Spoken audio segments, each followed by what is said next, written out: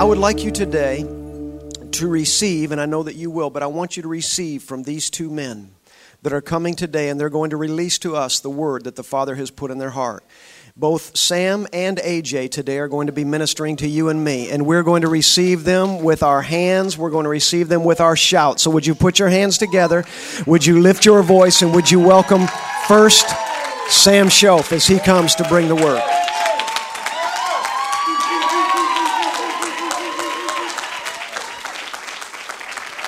Thank you, thank you. So, yep.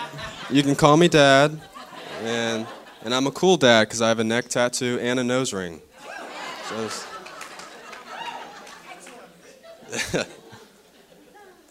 all right. Well, thank you guys so much for celebrating and rejoicing with us. We knew you would, but it means so much when it happens, and it's so awesome. We love you guys. So I'm going to jump right on in, and I'm going to be talking about the temple, the church, a temple fit for a king. And in that, I'm going to talk about what Yeshua, specifically Jesus, talked about when it comes to the church and what he meant by the church. In the Gospels, he mentions the church, what we translate the word church, 3 times. He says it once in Matthew 16 and once in Matthew 8 and twice in Matthew 18. And it's on this rock I will build my church. That's the first one. And then the second one, he's talking about if there's a problem and you go to that person and they don't fix the problem, you take it to the church and you go before the church. But when he says church, that's not the word he used. They didn't have church buildings back then. They had temples and synagogues, but they didn't have church buildings. We translate it to church because that's what we go to. That's what makes sense to us, is we go to church. But the word he used was ekklesia. And an ekklesia, if you don't know, it's a Greek word, and it's a word that everyone in that time period was aware of it. When he used that, it made a lot of sense to them. All Jews in that time, they knew 3 places in their city, in their town, their area. Immediately, they knew exactly where to go. They knew where the temple was, they knew where the synagogue was, and they knew where the ekklesia met. And that's the key. It's not a building, the ekklesia. The definition of it is gathering of those summoned. That's the definition of ekklesia. And in that, it was usually in the marketplace. It was downtown. It was somewhere where everyone knew. Maybe it was a fountain. Maybe it was where you buy your food. Maybe it's where you pay your taxes. Wherever it is, everyone knew this is the ekklesia, and this is where we go to discuss matters of us. Matters of our city, matters of what's going on with the people. Is there problems? Are we doing good? Do we need to make some changes? It was almost governmental, but it wasn't an established government. It wasn't an appointed building. It wasn't the Capitol building, and it wasn't appointed judges. It was just normal people coming and talking about what's best for us. What are we going to do next in our community? And that's the word that Yeshua picked when he was talking about his church. He said, I want you to come and be a part of my ekklesia. That's not one of our customs. It's not one of our words as Jews, as Hebrews. That's not even one of our words. It's a Greek word. But you all know about the ekklesia, and you know the power of the ekklesia in our communities. So in that, I'm going to talk about the early ekklesia. So I'm going to go to Acts 2:43 and 47.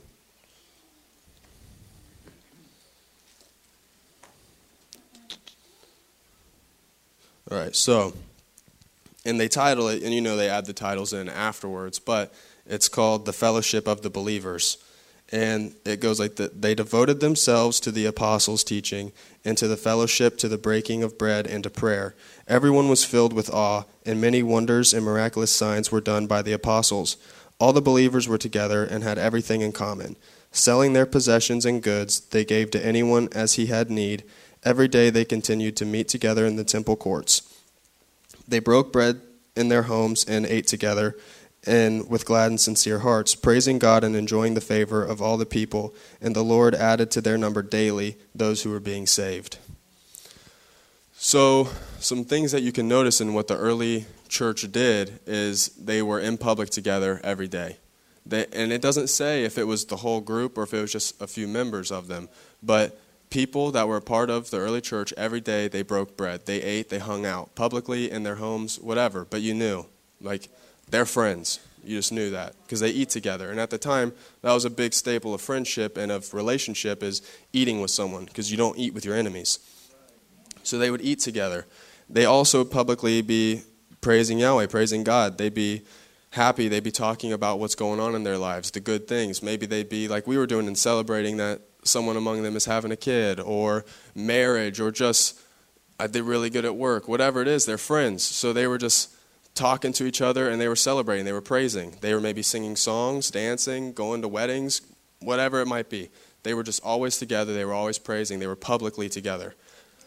And in that, and they also helped those in need. And that wasn't just each other. They did help each other. They all would see who in my house needs help. But they also, moving as a unit, look around and they're like, who else needs some help? And they were helping those people. And in that, new people came into their group every single day. And it wasn't because they were like, hey, you need to turn your life around and come be like us. They were just out in the community, and they were helping and having fun. And then people were like, I want to hang out with you guys. And that's what that means. They were just like, I'm going to do that. And I think that's awesome. And I feel like we're heading in that direction. But as a church world, that's not the direction that most people are going. And that's why I think that it says that the Lord grew their numbers daily. Every day they were added their numbers, not because they were trying. They weren't trying to gain numbers. They were just going about their days. They were meeting people. They were having fun, doing whatever that they wanted to do, really. But they were doing it together, and people wanted to be a part of that. And I think that's so awesome. And we've all heard the saying that the gates of hell cannot withstand the kingdom. And when you think about that statement, that doesn't mean that we hide inside of our gates. And that doesn't push on any gates. And if we're able to attack the gates of hell, as I say, break through the gates, that means we're out and we're pushing in and we're breaking in.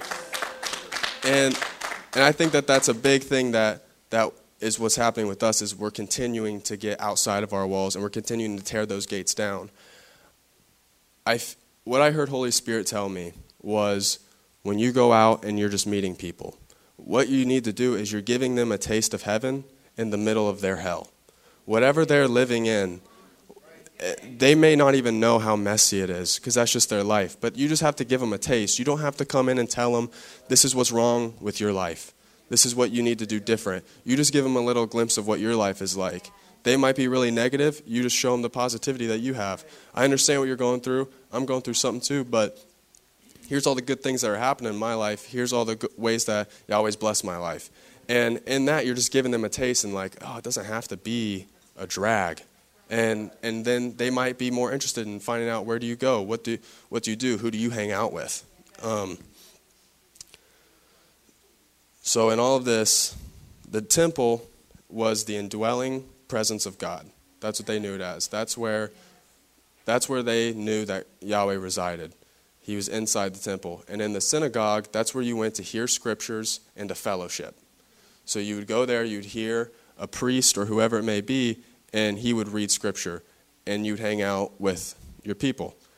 But then you look at Yeshua's ecclesia, that's all in one, because now he's given us Holy Spirit.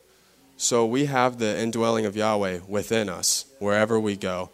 And we have Scripture as we need it wherever we go. We have it on our phones, and we have it in our hearts, and we may not even need to use this Scripture because we have Scripture in our hearts that he's given us. And maybe that's what he needs. He needs our words for that moment.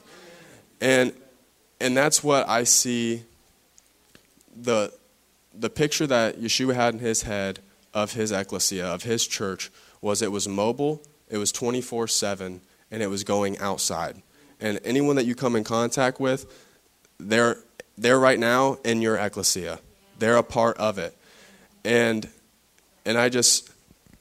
I'm so excited in our house that we are attempting to get outside of the walls to accomplish that goal.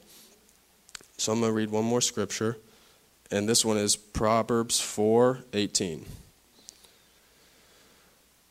The path of the righteous is like the first gleam of dawn, shining ever brighter till the full light of day.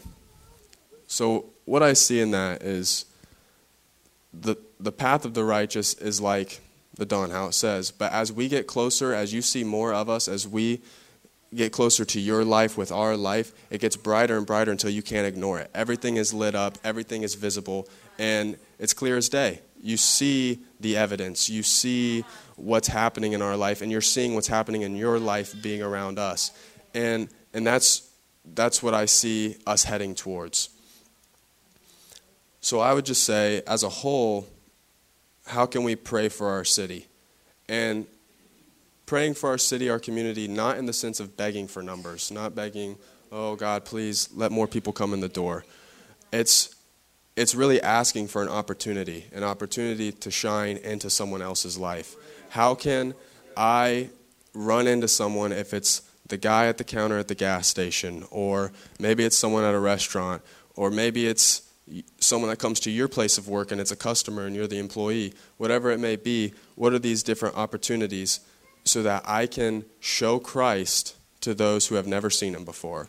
They've never known him. How can I show him through myself, through my actions, through my words? It's introducing the love of Yahweh to someone who's never experienced the love. And it's like I said before, it's showing them that glimpse of something different than what's in their life, introducing that piece of heaven to them in the middle of the hell that they're surrounded by. And in that way, that's how you're going to shock somebody and wake them up into wanting to get out of that. So thank you.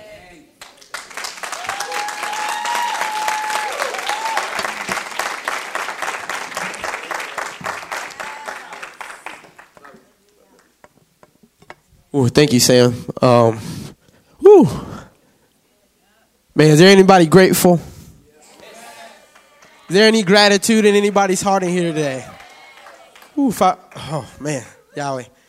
I just want to start this off by just honoring Pop Steve. Thank you, sir, for what you do for this house and how you challenge us to move into the next place. Also, my wife, she's very beautiful. I love you, babe. Her hair is did. Yes, I'm taking care of her, if you see. You know what I'm saying? But really quickly, what I want everybody to do, I have some keys that's really going to help what Sam just said become more than just, and he was speaking more than just words, but how to implement this. How do we move into this place that he's talking about? How does that go from something in the spirit that's in our hearts to something tangible?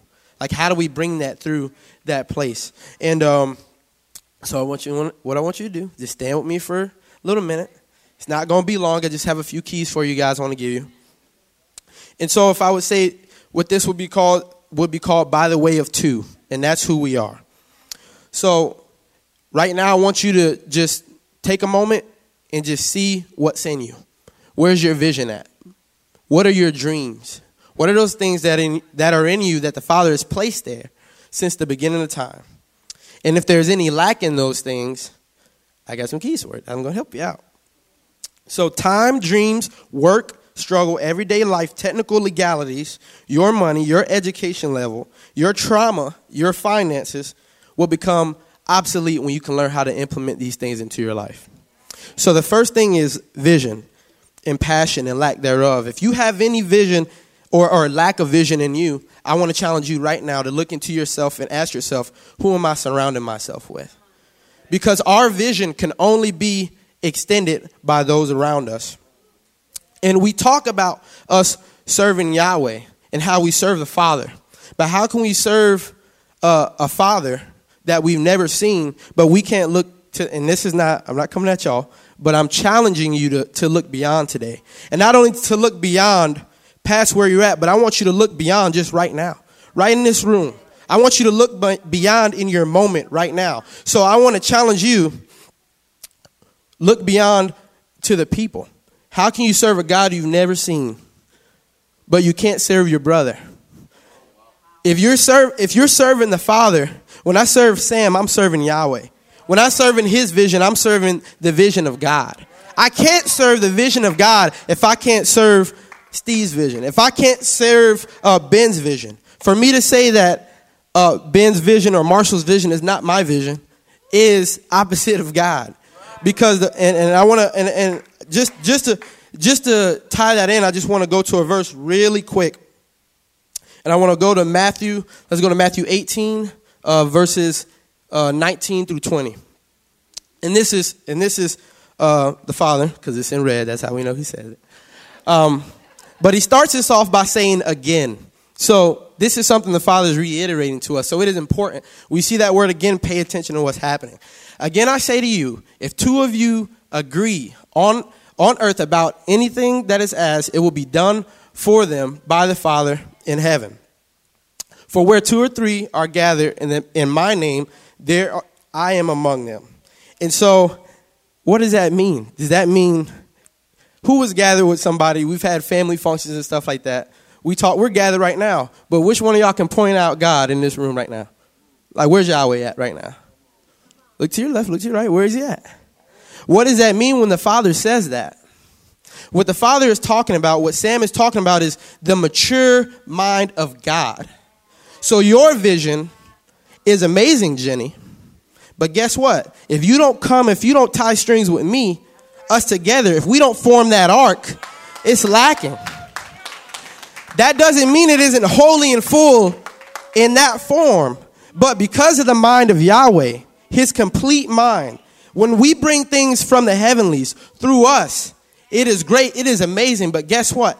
The only way to bring the mature body of the Father, this temple that the Father is talking about, this temple, the only way to bring it into the natural is to join with one another. Because when I join my vision or your vision, now we can see the complete body of God. Now we can see the complete word in its fullness.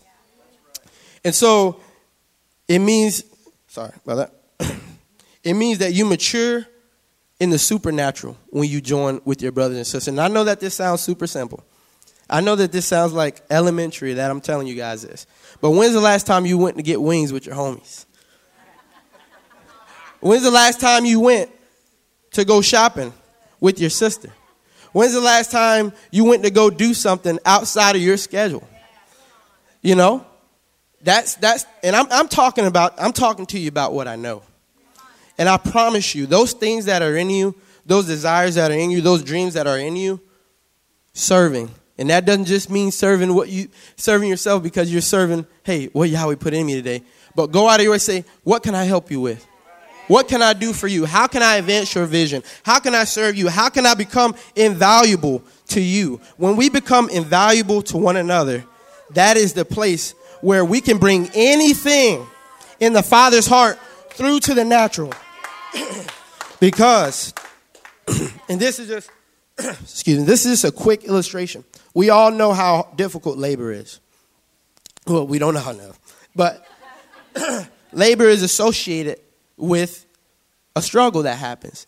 But the thing is, that's by design.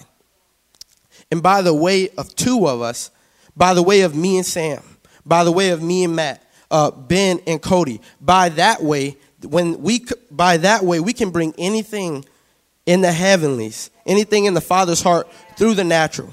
Because the Father is there, he's present in that. And that's what I just want to release. Those are the keys I want to give to you guys. I love y'all. Thank you for letting me share.